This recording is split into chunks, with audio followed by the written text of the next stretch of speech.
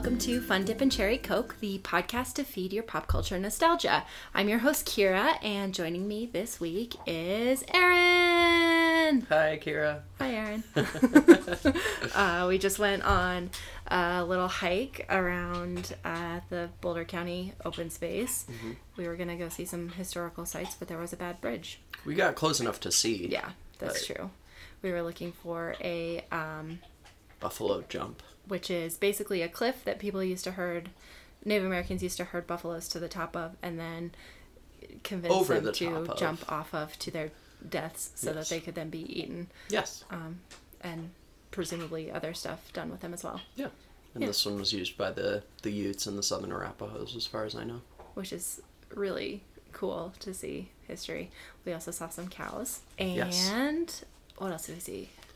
Old train tracks. Old train tracks. Some nice birds. Some nice birds. Some nice flowers. Lots of nice flowers. Some potentially edible plants. Yeah. That we didn't try. Some asparagus. Nice. I guess. Mm-hmm. Which is by way of introducing the historical nature of this week's episode, which is going to be the most educational episode to date, which is good. We'll see about that. I'm pretty sure. It'll probably be a little I don't know if you've listened to the other ones, but... I didn't actually. They're absolutely not This will be the first one that I've heard. In the least. You're going to listen to yours? I will. Okay. I know I'll listen to all of them. I just haven't listened to any of them That's yet. fair. So. It's very new. Yeah. I've only released a few, so... All right. Your subject, which Okay, is... so I would like to get Kira to watch with me the 1993 Ted Turner epic Gettysburg, which is daunting.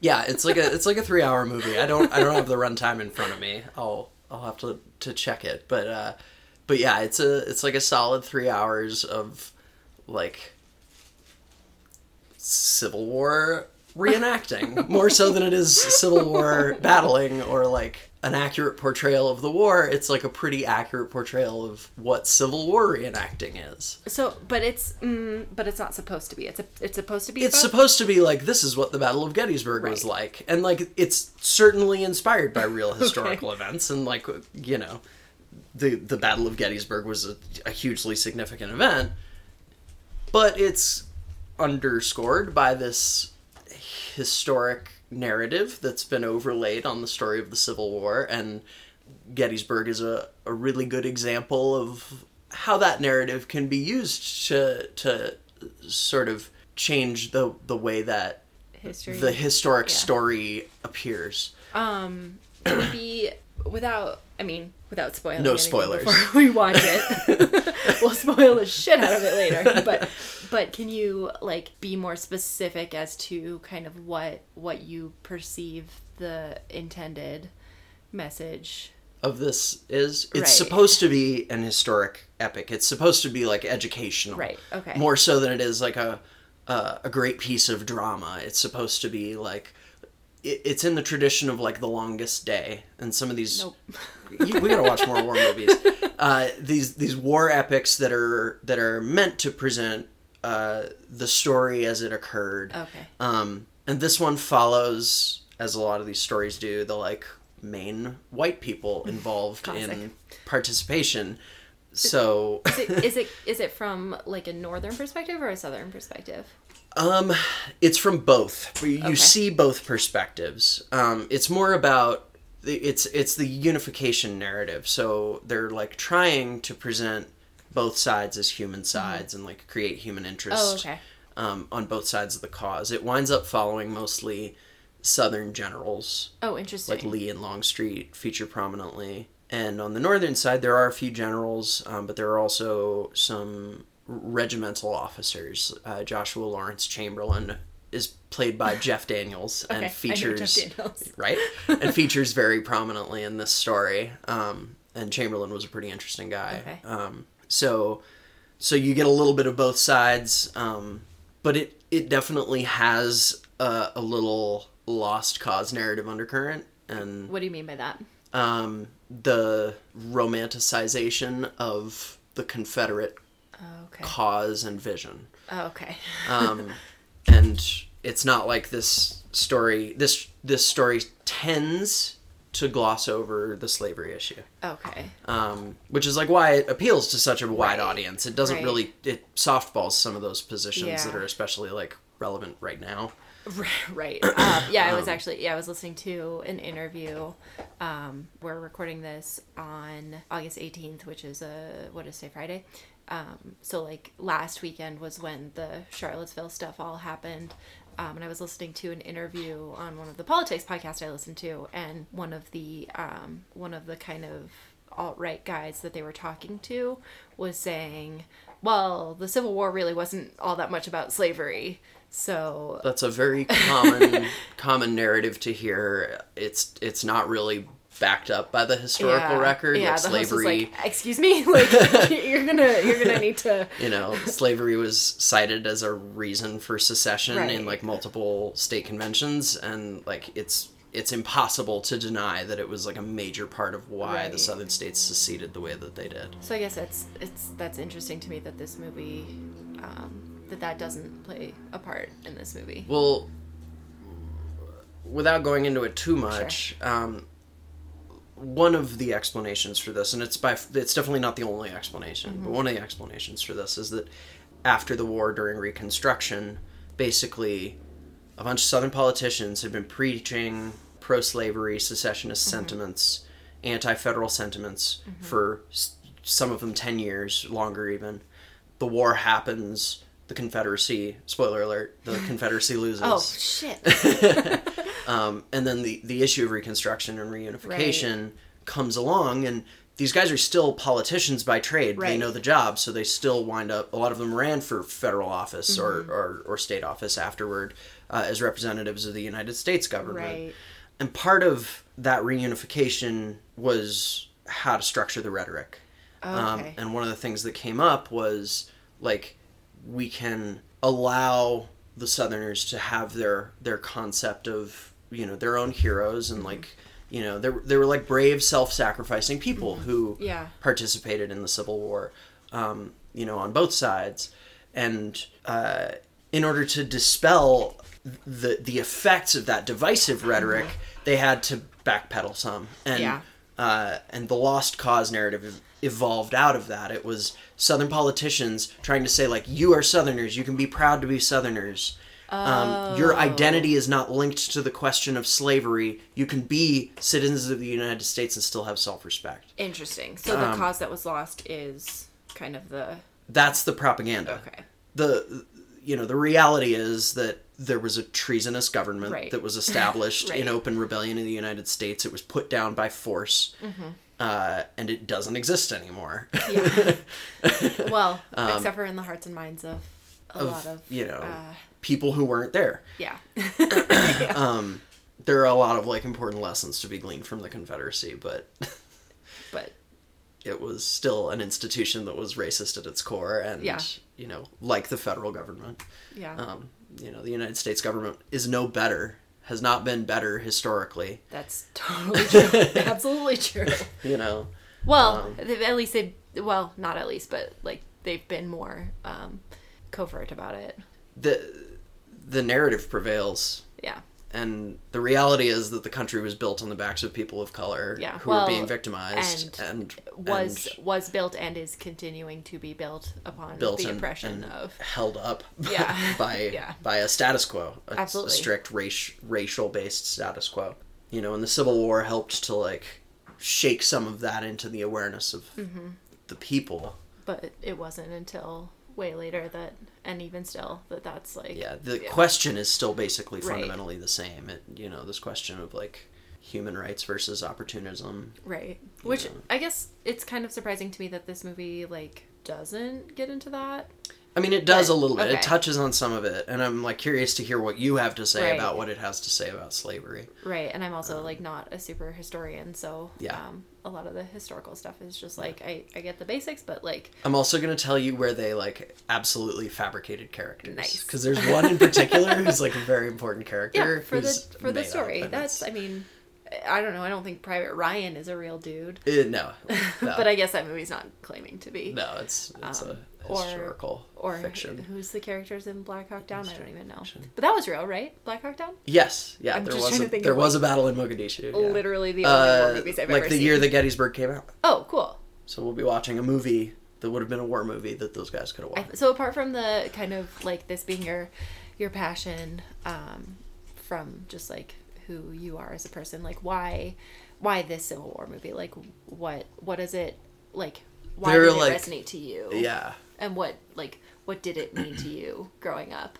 There are like a few Civil War movies that did really well in the late 80s and 90s, like Glory and Gettysburg and Ride with the Devil. Nope, haven't seen that. Is another pretty good one with Tobey Maguire and Jewel. Oh wow! Yeah, when they were both like young. Yeah, they were pretty young. Yeah, and Jewel, Jewel was the ingenue. Wow. Yeah, was she already a singer or? I think she was already a singer. Okay. Her name was already Jewel. Wow. At any rate, like it says Jewel in the credits. When did it come out? 96. Okay. Maybe. So Jewel was like pretty well established by then, I think, because she was. I think she honestly, I don't know enough about Jewel. We were actually just talking about Jewel last night at my D&D game. We started playing some Jewel. I don't remember why, relaxing. but yeah, we listened to a lot of Jewel. Then. Yeah, I've never heard of that one. Okay, but yeah. Continue, so there were these movies that were like they like created an acceptable pop culture stage for information about the Civil War to change hands. And when I was a kid, Gettysburg was one of my favorite movies. Because what got you into the Civil War? So like I assume that you were a fan and then you saw this movie. Yeah. Okay. That was the order. This wasn't of like things. the thing that catalyzed your interest. No. Like a visit to Pamplin Historic Park, which is a private museum in Virginia. Okay. And it's the site of a very late war action on the defenses of Richmond. Okay. Honestly, I don't know that much about it because I was so young when I visited. Yeah. But like, for whatever reason, there was something there that I just like latched onto, about some of this stuff. And how old do you think you were then? like 4th grade. Wow. Like I was a kid. Yeah. And so I like consumed as much media as I could, and I had a few like Civil War for kids books. And I visited a bunch of places with my mother was really good about taking me to a bunch of these battlefields, so I got to see like the first time I visited Gettysburg I was like 11 or I heard Gettysburg is actually pretty boring. I've heard that too. Gettysburg's a really interesting town, and it's the most lucrative national parks site. Oh wow! At least historic site. Sure. I guess I'm not sure about the parks, some of the like Yosemite and places like that. But it's extremely lucrative. There are millions of people who visit. I don't want to hazard a guess, but there are multiple millions of people. Probably lots of school groups and stuff too. Yeah, totally. And that weekend, the July 4th weekend, which is the anniversary weekend. Right. So July 4th was the anniversary of Gettysburg? Good girl. Gettysburg was fought July 1st through 3rd, 1863. Okay. So the 4th... So there were actually a few interesting things that happened during the war that weekend. Uh-huh. The Battle of Gettysburg was the 1st through the 3rd. Wait, okay, never mind. I was like, so America got its independence and then I was no, totally different war. But Vicksburg fell the next day to Grant. And like the July 4th of 1863 was just like the greatest July 4th since the first July 4th because there were these major victories won in 2 theaters of the war. Was independence already being celebrated then or like when? Yeah. Okay, oh, yeah, 100%. They knew, they were like, they talk about it in the movie. Lee's like, there's so much providence involved in the fact that it's the July 4th weekend. You know, he's a God-fearing Southern man is the portrayal more or less. So yeah. Sounds about right. Yeah. So as far as like, to get back into like nostalgia, like, do you have any other kind of specific personal memories? It's like it's a pretty tame war movie. Cool. But there's like a lot of muskets and cannons. Awesome. Awesome. Katie's home. Katie's home. We're recording. You're fine. So yeah, I'm not sure like what it was about Gettysburg specifically, except that it like told the story and like focused on the experiences of the soldiers, which was what I was interested in. How many times do you think you've seen this movie? I feel like I had to have watched it like 2-3 times a week, every week, from the time I was in 4th grade until I was like leaving middle school until I was like in God. 8th grade. So like I've seen this movie like 100 times. And this is a 3-hour movie, so that's Yeah. like... Yeah, and I'd like watch. Sometimes it would be like background noise, something you like throw Sure, on, and sure. you know I've seen half of it twice that many times, Yeah. you know, or whatever. Yeah. But this is a pretty common story, from what I understand, is that like people who wind up being reenactors often are inspired by Gettysburg. I mean, among others, but like Gettysburg's a big one that everybody talks about, and We didn't mention that you're a reenactor. Oh well, I'm a reenactor. I'm a living historian. I'll see if I'll see if I can find any good photos to post. Of Yeah, your you should. reenactment I have outfits. plenty of pictures. Yeah. I'll send you some. They're But really good. It's really good. but yeah. So other Civil War buffs and living historians like myself, like a lot of us watched this movie frequently as kids, and it was like part of what This movie got us specifically. interested. And like there are even things in the movie that if you go to a reenactment, they'll just like tell you this fact that they learned from the movie Gettysburg, whether or not they've ever actually looked into it. Oh, no. It's one of those things. They're the character who's not real. They're like, this guy did this. Yeah, absolutely. Absolutely. How are women portrayed in this film? Virtually non-existently. There's a director's cut that does have some women in it, but I can't actually think of any other women in the movie. I mean, I guess that makes sense. Well, from a there historical was one perspective. civilian killed at Gettysburg, and she was a woman. And is she in the movie? No, she did not make it into the movie. Jenny Wade. Classic. She should have been, because, you know, she was pretty interesting. It was an interesting set of circumstances. Yeah. She was baking bread for the Federals, like, trying to support the war effort, and the fighting was going on either side of, like, her house was on the front between the lines. Okay. And a Confederate sniper's bullet punched through her kitchen door and killed her. Dang. Yeah. Poor That Jenny stinks. Wade. All right, well, should we... Do you want to watch it? Gettysburg? All right. I think I'm ready. Drink. All right. We'll be back.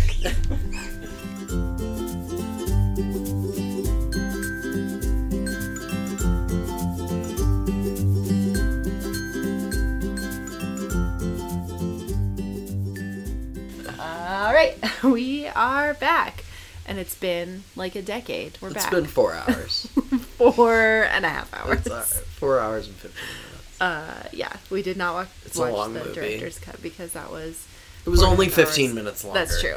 I But wonder what they cut. I could only buy it, and that was $15, so I Instead of- opted to rent the theatrical release, which was $4. Right. Yeah. The theatrical I'm comfortable with my investment. Is that the one that you watched? That's the one I watched growing up. That's the cut I watched growing Got up. it. I guess my first question is, like, do you still like this movie? Yeah, I think I do. I can't help myself, even though I complain the whole time. It just, you know, it's that nostalgia thing, and like that's Right. it's Yeah. what it like helped propel what has become like basically something that I do full time. Yeah. So, you know. What do you love about this movie? I'm really putting you on the spot here. I'm like I just want to be tactful. Oh, sure. I like Jeff Daniels, He was great. you know. He's very likable. Chamberlain is a really interesting guy, and like his portrayal informed a lot of how I think about Joshua Chamberlain. Yeah, so Chamberlain is a Union... He was a colonel at Colonel. the time. Okay. He was a colonel at the time of the battle. Got it. He left Just the wanna- military a major general. Just want to make sure the audience knows which side we're talking Entered about when we lieutenant talk colonel. about the various characters and actors who portrayed them. So Jeff Daniels plays Chamberlain, who was on the Union side. Yes. Cool. He was the colonel commanding the 20th Maine Regiment of Volunteers. Which he was a colonel in the Battle of Gettysburg for the Union side. that's about all I can right. keep in my brain militarily. right. So okay, sorry for the interruption. So, no, it's okay. Chamberlain was a pretty interesting guy, and like his part of why he was interesting is that he was a wordsmith, and he actually wrote a lot of his experiences up. There are a couple books that he wrote that you can read. Cool. Bayonet Forward, My Civil War Reminiscences is pretty compelling. He had some like really horrifying experiences that Yeah. he writes pretty candidly about, and it's humanizing about Yeah. a lot of this stuff. And he was like extremely diplomatic. He went on to become governor of Maine and then a senator Oh, cool. representing Maine.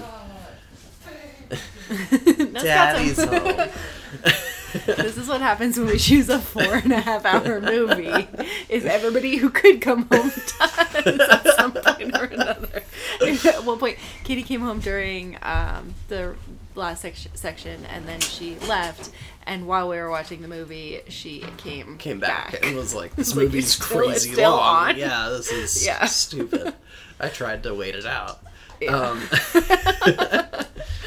But yeah, so Chamberlain became a governor and then was later a senator from Maine, and there's a story about him when he was governor where there was it's been a while since I've familiarized myself with the details of this, so I'll paraphrase, but there was a labor dispute of some sort, and rioters marched on the governor's mansion to demonstrate their anger, and he came out onto the steps of the governor's mansion unarmed and talked down the mob. Oh, great. I read about Chamberlain a lot when I was growing up, and I've always sort of considered him to be like a person who, if I kind of try to think and be like him, that would be okay. He was, well read and an eloquent guy, and also extremely brave. Yeah. Yeah, I definitely got that impression too. So, and he had a great mustache. He had a great mustache. There was a lot of facial hair in this movie. He had a bunch of kids. A long marriage with his wife. She was 8 years older than he was. He had a brother who he was... He had two brothers. Okay, well, at least one who he was super close with. The movie mashes them together. Oh, okay. But he had two brothers in the regiment with him at Gettysburg. What other characters did you kind of latch on to? Hancock. Winfield Scott Hancock. Also a Northerner. What about Armistead? Not him. No, like Louis Armistead is I think well known even among like people who aren't super into the Civil War, at least differently involved in all this than I am. Like people know Armistead because of this movie, and he was a pretty interesting guy. I don't know a whole lot about him, unfortunately. Yeah. Just because I don't really study Gettysburg specifically. I've just watched this movie 100 times. Yeah. And at this point, I can't really trust its interpretation. No, that's totally 100% true. And take it at its face value. So there are things I could probably stand to research. I'm going back to Gettysburg later this year, and that's part of the object is to now that my lens has matured a little bit, I want to go back and study that battle a little bit. I definitely want to talk about the sort of lens maturing thing. I think that's definitely going to be kind of probably the meatiest part of this discussion, but I also wanted to talk about kind of my emotional reaction to the movie, as a person seeing it for the first time, kind of with this 2017 lens. I definitely found myself really skeptical of everything except for that relationship between Hancock and Armistead. That sort of BFFs fighting on other sides narrative actually really did kind of get to me. Yeah. In an emotional way, and it kind of, I think they did a really good job kind of emphasizing through that relationship that it had been one country and it was sort of turning on itself, kind of. Does that? Yeah, I get what you're... Everything else, as far as any other kind of emotional reaction or... To the story. Fell flat. Very. Yeah. Very. Yeah. But that I was kind of when, there's a scene in the end when Armistead is the Confederate guy, and he's on the Union side, and it's after the third day of battle, and a guy comes up and says, "What's your name?" And he says, "I need to talk to Hancock. Bring me to Hancock." And he says, "Oh, he's been shot." And he says, "No, not both of us. This can't have happened to both of us." Yeah. That was really I think I made that noise. Yeah, I think you did make that noise. That's right. And that was kind of I don't know. I don't know. To me. Now that I'm looking back on it, I see the metaphor. Sure. Yeah. No. I mean, I think when I was growing up, I don't think I was necessarily cognizant of that, and when I watched it now, I didn't necessarily So I'm not sure I can watch this movie all that critically because of the way that I have associated with it. Did that actually happen? Yes. Was that okay? Yeah, they were both there and opposed each other more or less, and Armistead left his Bible with James Longstreet to leave for Elmira Hancock, and all that stuff happened. I thought that was really cool, but heart-wrenching. Yeah. Yeah, they were friends from the Mexican War. But it also would have been a super convenient thing to just make up. Yeah.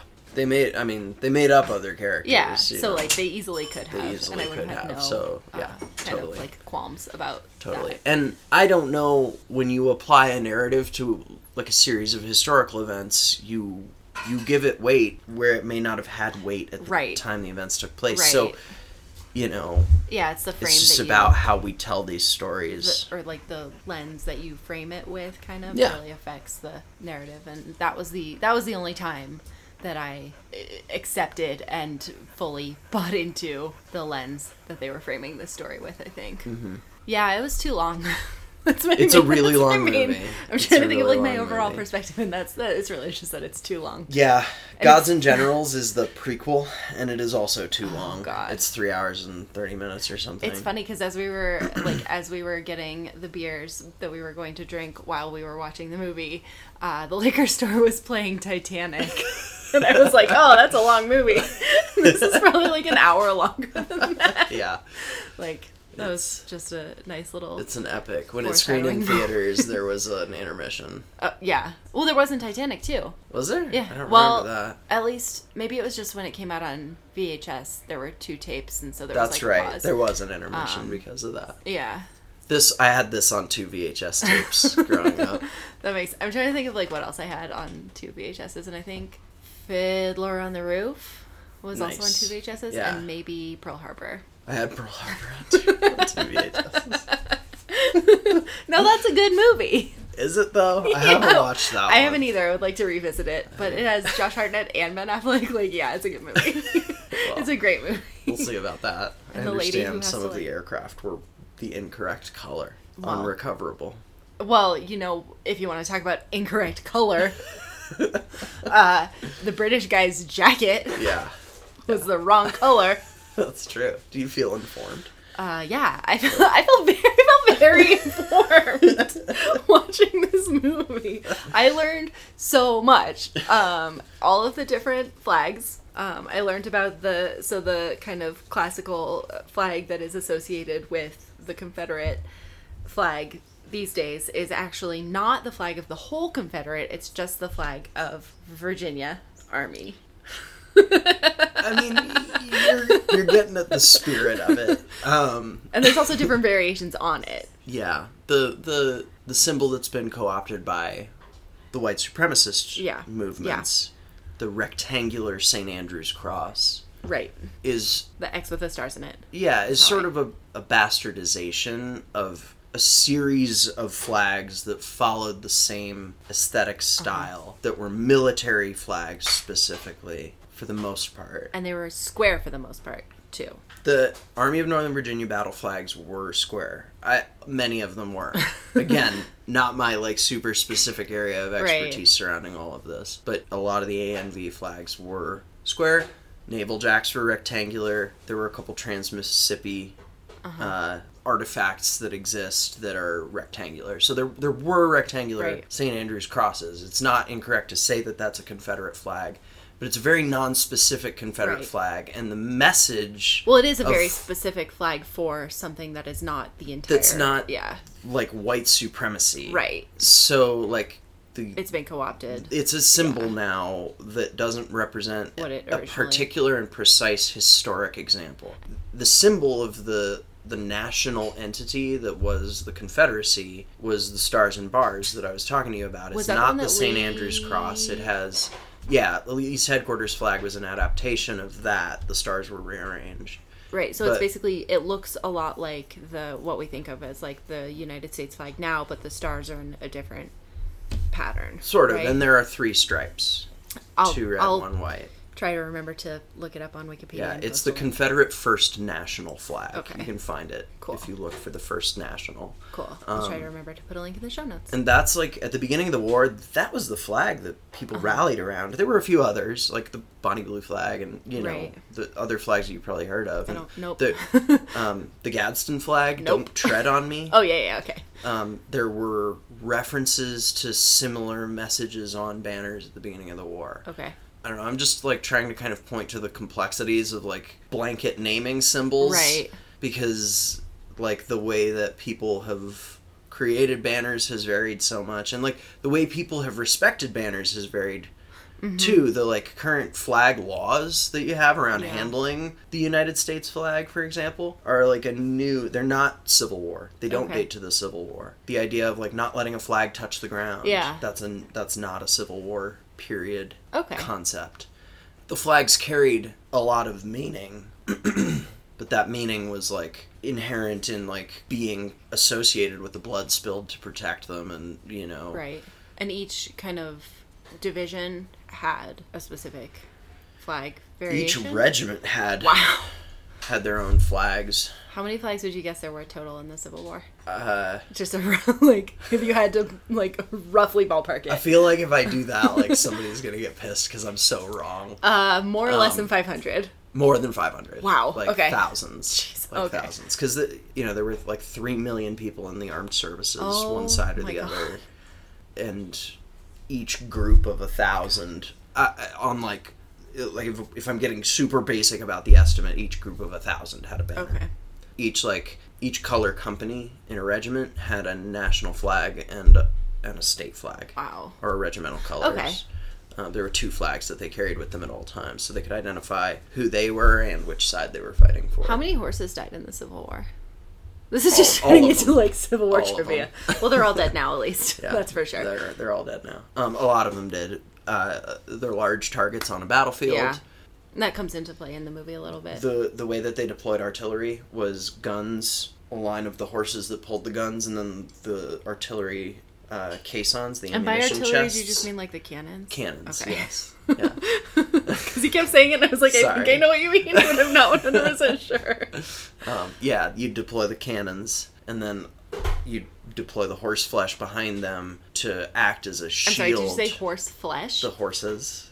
The horse flesh? Yeah, that was used to pull it. So cannons It were just sounds pulled by awful. teams of horses. Sure, okay. So they would use those horses to protect the ammunition chests So the horses from were like a incoming shield. fire. Okay. So, Right, so a the lot of horses ammunition died chests because of that wouldn't at explode. Gettysburg during that prolonged barrage. Right. Before The Day 3 Pickett's, one? Pickett's assault, yeah. Okay.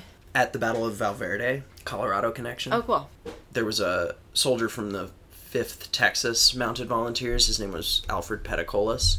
And he wrote about riding to the front, dismounting, staking the horses, and then advancing, fighting on foot, withdrawing, Yeah. unstaking them, moving again, and then deploying in an exposed position, and they used the horses for cover.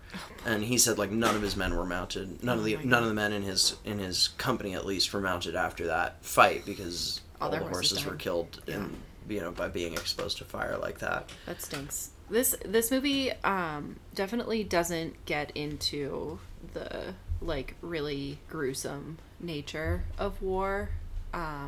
It's very tame. It's so tame. Like, as we were watching it, I had tons of time to read a whole bunch of articles. So I was reading this article. It was like a review on this like Christian movie review website, and they were talking about how it was like so great that they didn't make the violence too intense because it means that like all kids can watch this movie too. And apart from a few dams, it is a movie that should be watched by every American. And I was like, all right, I don't need to read any further in this review. Yeah. When did you kind of start realizing that this wasn't? Because when you first watched it, you were young. So Yeah. It definitely influenced the like way that I view. I mean, it's continues Right. to influence the way that I perceive the conflict. At what point did it kind of become like apparent to you that this was not a straight retelling, that this was like a very kind of specific perspective? I had one like particular moment that Katie was present for. I don't know, she probably remembers it, where we were in Snarfs on the Hill, and I was like explaining some concepts to a friend that revolved around the states' rights narrative that I like had internalized and wasn't aware of. Okay. And can you just really quickly explain the states' rights narrative? It's the idea that the war was mostly caused by something other than slavery, and Got usually the idea of the rights of the states over the rights of the federal government, or the sovereignty of the federal government, is listed as the reason. Yeah. Or given as the reason. And I actually got called out by a CU professor in public, and he just like shouted me down. He was like, "You're a fucking racist," and like...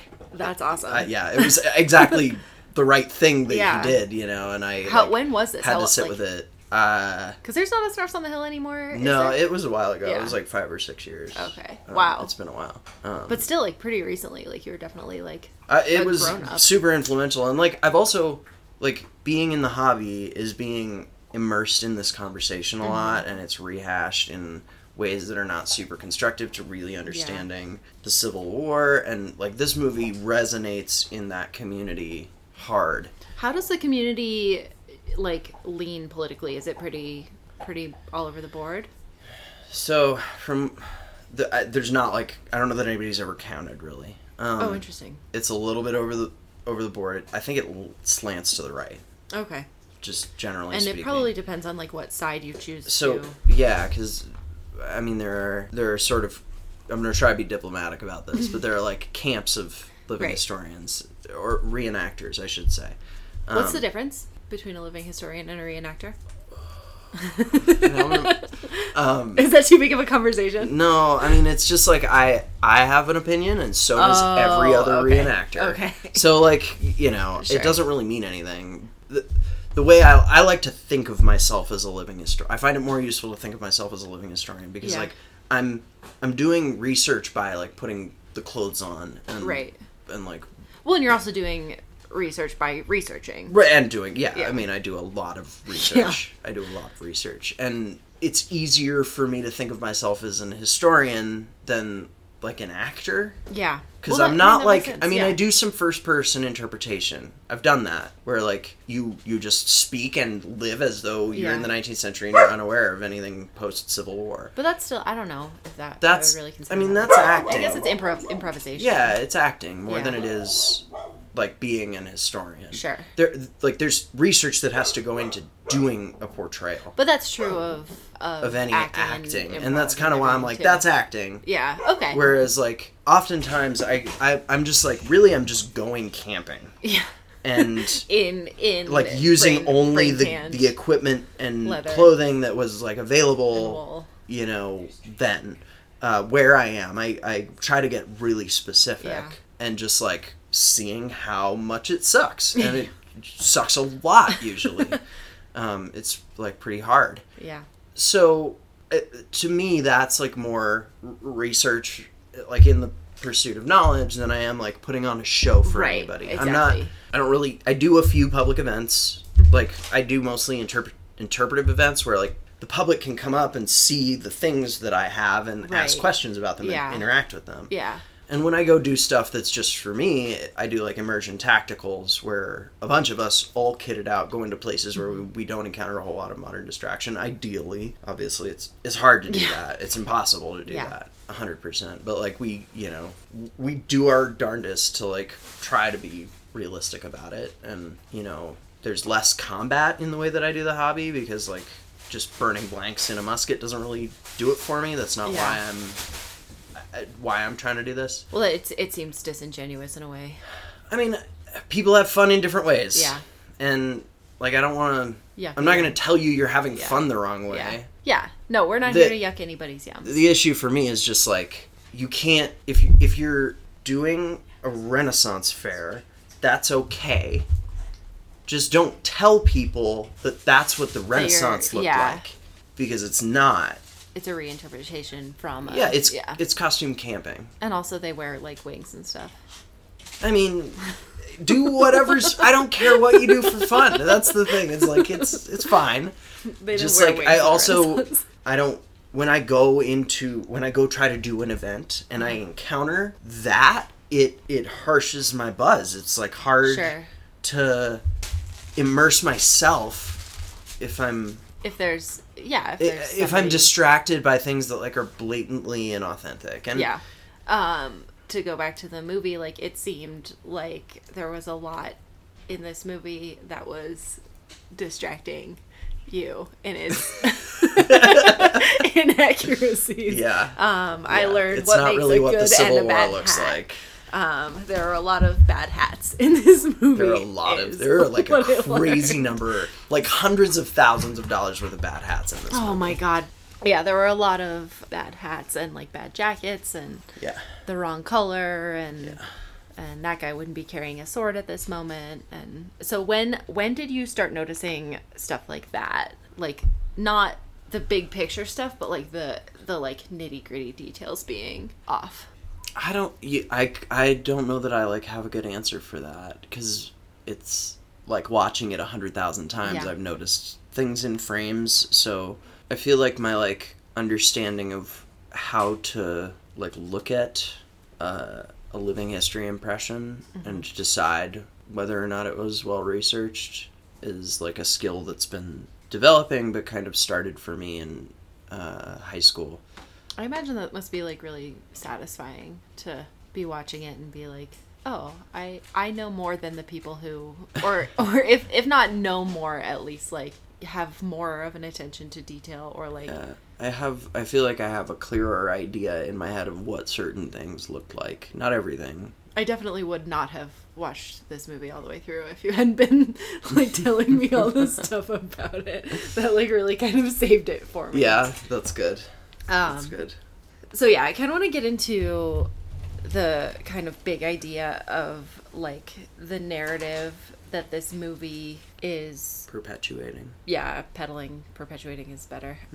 Which is that the South and the North had equally valid reasons for fighting this war. And the glamorization, which we've kind of touched on a little bit, on both sides, and the like oversimplification on both sides. Like, we should talk about the rats. Fun for rats. Because I think that was like the maybe the first moment that became like that they like really spelled it out was when, was it Chamberlain who's asking the three Confederate Chamberlain's guys? brother. Okay, Chamberlain's brother is asking the three like regular Confederate soldiers why they're there. They recreated a Winslow Homer painting, and right, which you pointed out every time they did. yeah, I tried to, and they like inserted a story into that right. painting, and that's like what they were trying to do there, and they took that as an opportunity to be like, yeah, slavery wasn't like really the cause of the average right. Confederate soldier during the Civil War. So they're just saying that they think that they have the right to be to like live independently and without interference. At one point, another character describes America as like a gentleman's club, that the Confederates, or that like somebody else in the club is trying to like get into their business and tell them how to live their lives.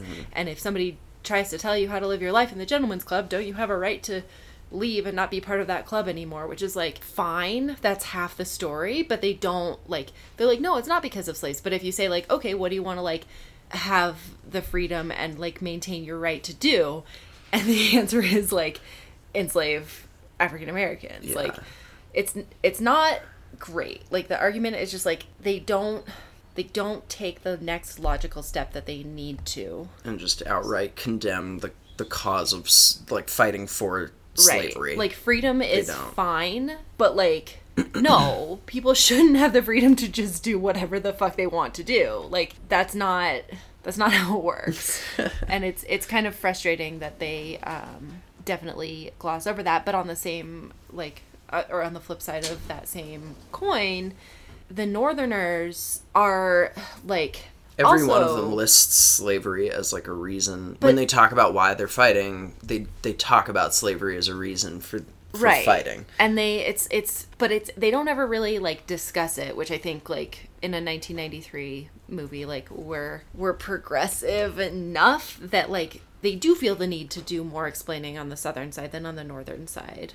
There's one black person in this movie. He is sitting next to a river, like drinking water or something, and they go up to him, and a whole bunch of white dudes are surrounding this man, and they're not talking to him, but they're talking about him. Right. And then another dude comes up and basically like grabs his face and starts like examining his features. Yeah. And it's like, these are supposed to be the like sympathetic moment where you're like trying to, or they're trying to communicate how abolitionist sentiment was. Right. And the that's movie, not, I mean, the movie wants you to think that that this is a good moment. Right. Which maybe in 1993 like it was interpreted that way, but it's not It's not. It's great. like a weird scene. It's definitely it's a weird an uncomfortable scene. And it seems like and then they like gratuitous. The two main white men walk away and like talk about basically like pat each theorize other on the back about and, like, talk about how not racist they are. Which is like oh boy. Was that one of the scenes? Buster Kilrain is next in my notes, but was he one Buster of the ones who was talking about? the divine spark God. shared by all men. Oh my God. He was they were saying like Black people have they're human too. They're just like us. It's like, oh my God, really? Like, you have the need to say this? And then somebody says like, oh no, they're not, because we're all just pieces of shit, basically, right? Was that the gist of that? I don't know. I mean, sort of. He definitely invalidated the argument for civil rights by saying like people are terrible. Oh my God. That was the scene when I was like, I hate this dude. He was my least favorite. Oh, Buster. Like, I hated him more than Lee. He never existed historically. That's good. So Thank God. That's a real thing. What a piece of shit. So, and the way that Lee was portrayed was very, just like super sensitive and like very thoughtful. There was a lot of kind of epic monologuing on all sides. Yeah. This war was mostly fought by soliloquy. Yeah. Well, it was like, it didn't really bother me when Jeff Daniels did it, because he was like, Jeff Daniels animated about it, but Martin Sheen as Lee, like, I don't know, it looked like his face was paralyzed. That's actually the first thing that I wrote down about this movie, is Martin Sheen looks like his face is paralyzed. Interesting. Like, he didn't emote, he just like talked in this soft southern voice. A bad Virginia accent. Yeah. Not a good one. I mean, I can't do a good one. I don't know. But it's a bad one. I haven't spent enough time in Virginia to be able to tell you what Virginia. a good... Oh, yeah. I can't do a good one. But I don't know. Like, he was so... Basically, he just, like... It was kind of amazing to me that he got anything done. Yeah. At least by the portrayal of this movie. I don't know. Is that how he was? Or was that a choice? From what I understand, the little that I know about Robert E. Lee, I don't know a whole lot about the guy. He was, like, a pretty reserved, gentlemanly type. Okay. He was, like, career Army. Yeah. You know, he oversaw the operation that put down John Brown's insurrection at Harper's Ferry. Okay. He was... I don't think these are obscure references, but you're making faces at me. I haven't learned anything about the Civil War since high school, like 2005. Okay. So at the very latest. Robert E. Lee was approached about commanding the Army of the Potomac at the beginning of the war. Which was the Federal Army that was at Gettysburg. Union. Yeah, and it may have been the one that Sam Neill did? Was he Federalist? Sam Neill wasn't in this movie. I'm sorry, Sam Elliott. Sam Elliott. No. No.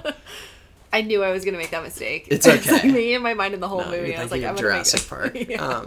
Lee, I don't even remember exactly what command Lee was offered, but he was offered like a significant command in the Federal Army, and he declined it because Virginia was talking secession. And he accepted the job after Virginia seceded. To help them stay seceded? Yeah, to fight for the Confederacy. That was like his rationale was that he had more allegiance to the state than to the country. But I mean, he was a Southern aristocrat and a slave owner. Yeah. He promised to free his slaves several times and didn't. It's super well documented. There's like a myth that goes around that he was like a super friendly slave master. But like, it doesn't matter. Like, exactly. You're still enslaving human beings. It does not matter how nice you are to them. Yeah. So, I mean, I think that, like, I sympathize with Sheen in that, like, portraying Lee is not going to make anybody happy just about ever. Well, I'm not going to say nobody. All right. A lot of people did like his portrayal. The lamestream media is not going to like it, I'll tell you that much. Like, Turner's approach to all of this was, like, kind of about, like, he wasn't talking to Civil War historians about this. No.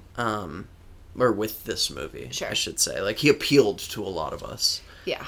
But, like, he didn't... No, it's much more about the sort of, like, narrative of, like, American glory on all sides. Yeah. That's a good way of putting it. It's definitely like a nationalist piece. And I mean, I was saying, like, I definitely, like, in 2017 see this movie differently than I would have in 1993 if I had seen it. But also even, like, you know, this week versus last week. Like, if I had seen this movie 2 weeks ago, I would have probably had a different lens on it than I do this week, just because of, like, what's happening right now. Like, what's kind of on everybody's... And, like, why the Confederacy appeals to... Yikes. Yeah, I mean, it's also not, like, it's not fair to lump the, like, extremists represented at Charlottesville with, like, the same people to whom the mythos of the Confederacy appeals. Of course. Like, there are definitely... There are more mainstream... Yeah. People who are aligned in more mainstream political ways. Who still... who, like, that narrative informs decisions that they make. And there is still, I mean, there is a lot that is appealing about it. Like, the idea that you should be free to make your own decision. Like, I think that is very, like, fundamental to the United States. Like, that's why we have, like, state laws versus national laws. Right. Is to kind of allow that level of autonomy in areas that are not. And I mean, I think also, like, some of these stories are so dramatic about like what happened during that period that there's like a sort of natural inclination to deify the participants. And like, I mean, I was saying to you earlier, like the Confederate soldier, despite having a despicable like underlying narrative that like created the phenomenon, like the average Confederate soldier was like a self-sacrificing person right at the beginning of the war who, you know, volunteered to try to do the thing that they thought was right. Right. You know, I mean, and I think that's like, what people are. That's what people do. Fight for the place that you live. Yeah. Like, and like we see, I mean, everybody's indoctrinated into racism. Right. So, you know, to say that you're somehow different from that person is like kind of a dangerous thing. Right. And when there's like, it really is just a question of location and culture. Yeah. And, you know, indoctrination. Yeah, well, yeah. Propaganda played a part in all of it and continues to. Right. And the propaganda that you get depends on where you are. Yeah. So a large number also, there's a myth that goes around that says that a very small percentage of Confederate soldiers were actually of the slave-owning class. And that makes sense. I mean, I think that's true of like most wars. Like, it sounds like the like percentages tend to aim low, and there were actually like higher percentages of people who were directly financially linked, like to whose benefit or who benefited from slavery. There were people who directly benefited from slavery who served in the Confederate ranks, and they existed. I think even people who didn't directly benefit from it, like, definitely indirectly benefited from it. Like, the South's economy and industry, because of, like, cotton prices, was bigger than, like, every single industry in the North. Was that what it was that I looked up? I don't remember exactly what it was. That's also not really my area. It was, like, huge, and the impact that slaves made on the Southern economy is massive, and not wanting, like, I don't know, it seems normal that they would want to defend that status quo, especially if they didn't realize it was morally questionable or right wrong. And it had been reinforced for a long time that it was not, that it was the natural order. Right. Do you think this movie is dangerous now, like, as far as shaping perspectives? I don't. My gut says, like, not dangerous. That's not the right word. Okay. Because, like, one of the things that it does do is it encourages people to look it up. That's true. That's true. It has one of those, like, epilogues with all the, like, this is what happened to this person, and this is what happened to this person. So it's very much like, there's more. Right. Which I always like. I think there are, like, parts of the narrative that this film reflects that, like, that's where the danger comes from. Yeah. The rats. But I do think that, like, for a clearer picture of sort of how murky the waters were when it comes to the issues can be obtained from watching other films that came out, like, pretty close to when this did, which are also hugely problematic. Like Like what one specifically? Glory Okay. and Ride with the Devil come to Okay. mind. Glory's about the first black combat regiment of the... I'm just looking at the dog. He's really cute. He's so cute. I got distracted by how cute the dog was. Glory, starring Matthew Broderick and Carrie Elwes. Perfect. Right. Oscar winner. Yeah. Denzel okay. Washington is in Oh, it. that's Morgan good. Freeman's in it. As And it's about this black combat cool. regiment. Cool. The 54th Massachusetts Infantry, they saw some action and they were engaged at Fort Wagner in one of the Carolinas. I think that's a more interesting story to tell, also. It is, I think, a more interesting story to tell. It's also got some big problems with it. Sure. But A movie in the 90s about black people had problems? but it at least depicts the United States government as being extremely racist. Yeah. And federal troops were extremely racist. Towards their Their black enlisted counterparts, yeah. men. Oh, wow. Like the concept of abolition and the concept of equality are deeply divided. Like they're very separate things. Interesting. Lincoln wasn't like egalitarian. egalitarian No, that's true. about race That's true. politics. Yeah, and I mean, abolition was Right. not the solution. Right. At least not the full solution. Yeah. And the other movie, Ride with the Devil, is about a German immigrant. Oh, interesting. Who he's either an immigrant himself or his parents are immigrants, but he's in the German community in Missouri. Okay. And gets caught up in the border war. Which border war? The Kansas-Missouri border war. What is... The Kansas-Missouri border war. That area was like a battlefield for the abolition question before the war. And when the war started, the factions involved in that aligned themselves with one government or the other, and basically they reorganized, obviously, but the violence continued. And it was guerrilla warfare. It wasn't like Gettysburg. Oh, It was interesting. a very different kind of fighting, and there was a lot of like luring people into the woods and shooting them. That sounds like structurally a little bit more compelling, like rather than just like It was break, battle, break, break, it was battle, break. It was a different kind of war for sure. It was like, the format of this movie, I was like, okay, it's gonna be 3 days. All right, we've done the second battle. Only one more battle to go.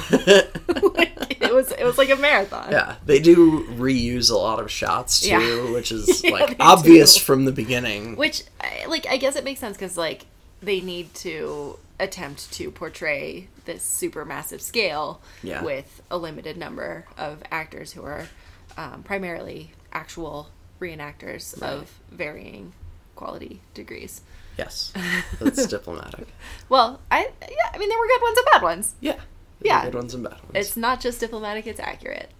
One more thing that I wanted to talk about was kind of going back to the flag thing and not actually related to the movie, but kind of like maybe would have made this a better movie. And going back to the other two that you just mentioned, especially Glory, that Cherokee flag that you showed me, like the first Cherokee mounted rifles. I just thought that was a really stand weighties. interesting thought that I'd never, or like fact that I'd never learned, was that Native Americans fought in the Civil War primarily on the Confederate side, or but at least some on the Confederate side. Some, and at least like officially organized on the Confederate side rather than like Which, the Federals like, employed Indian scouts and things. Yeah. But like it was just at the tipping point of letting blacks serve. Right.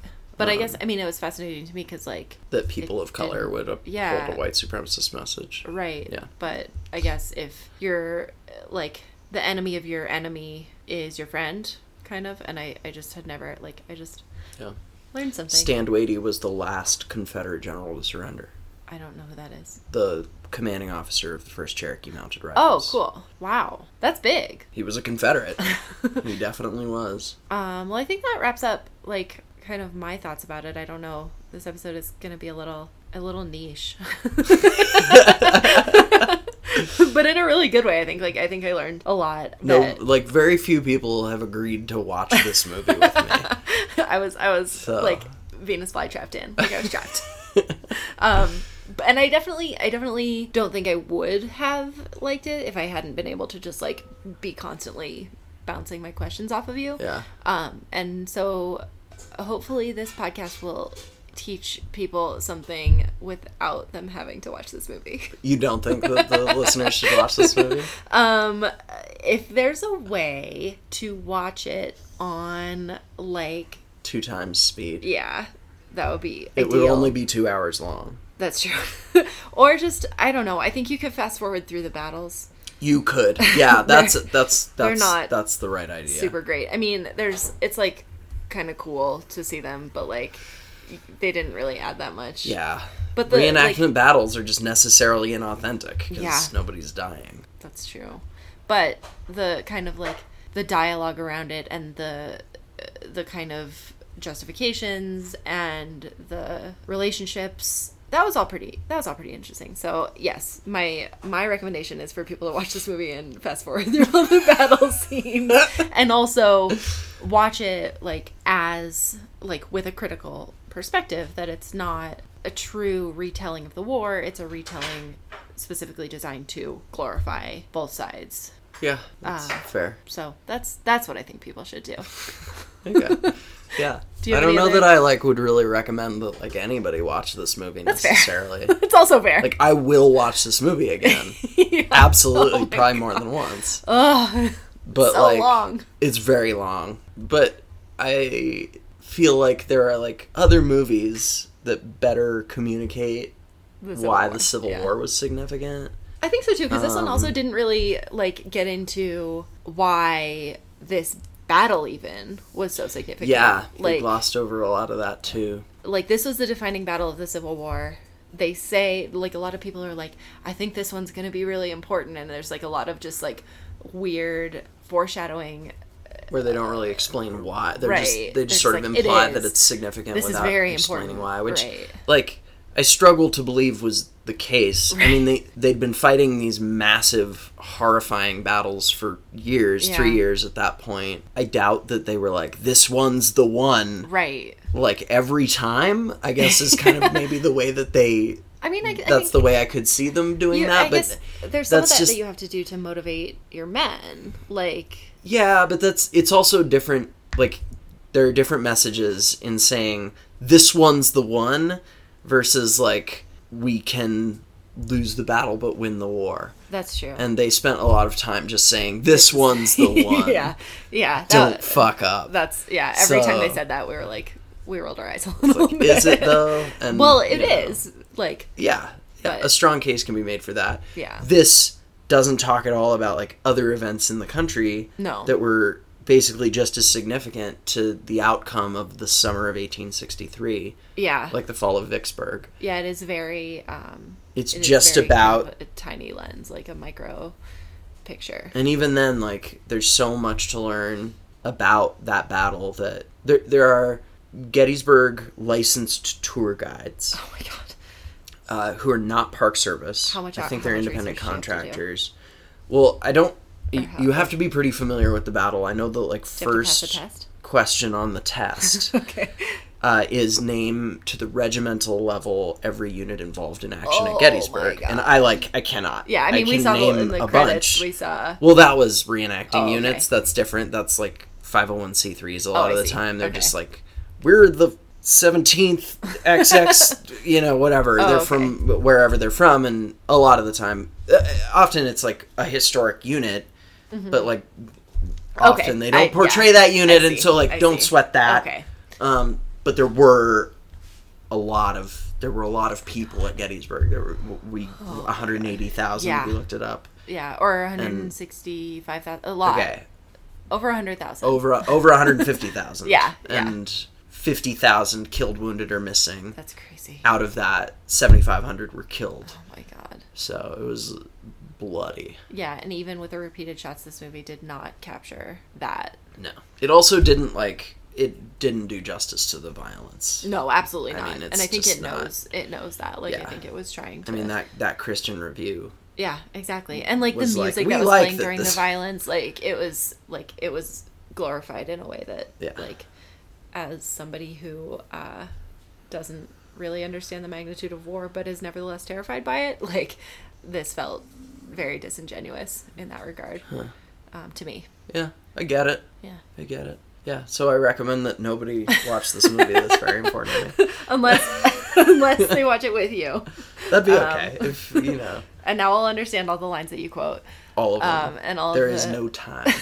There is no There's time for that. I have told you there is no time. And all of the internet memes about the rats and stuff. Mm-hmm. Mm-hmm. Probably just the rats. Like, honestly, that's the only thing. Mostly the rats. Is the rats. Fight for more rats. Fight for your rats. Well, do you have anything else to say before we sign off, kind of? Should have gone to the right. Should have gone to the... I don't know. Should have gone to the right! That's a line from the movie. Well, yeah, that's been our podcast. We have a Twitter page. It's at FunDipPod. You can find us on Facebook as well. Get in touch with us, send us a message, send us all your 90s videos, and you can subscribe on iTunes. It really helps boost the show to do that, and rate and review it. And I think that's it. Erin, let's do a toast to the rats. To the rats. To the rats. Bye.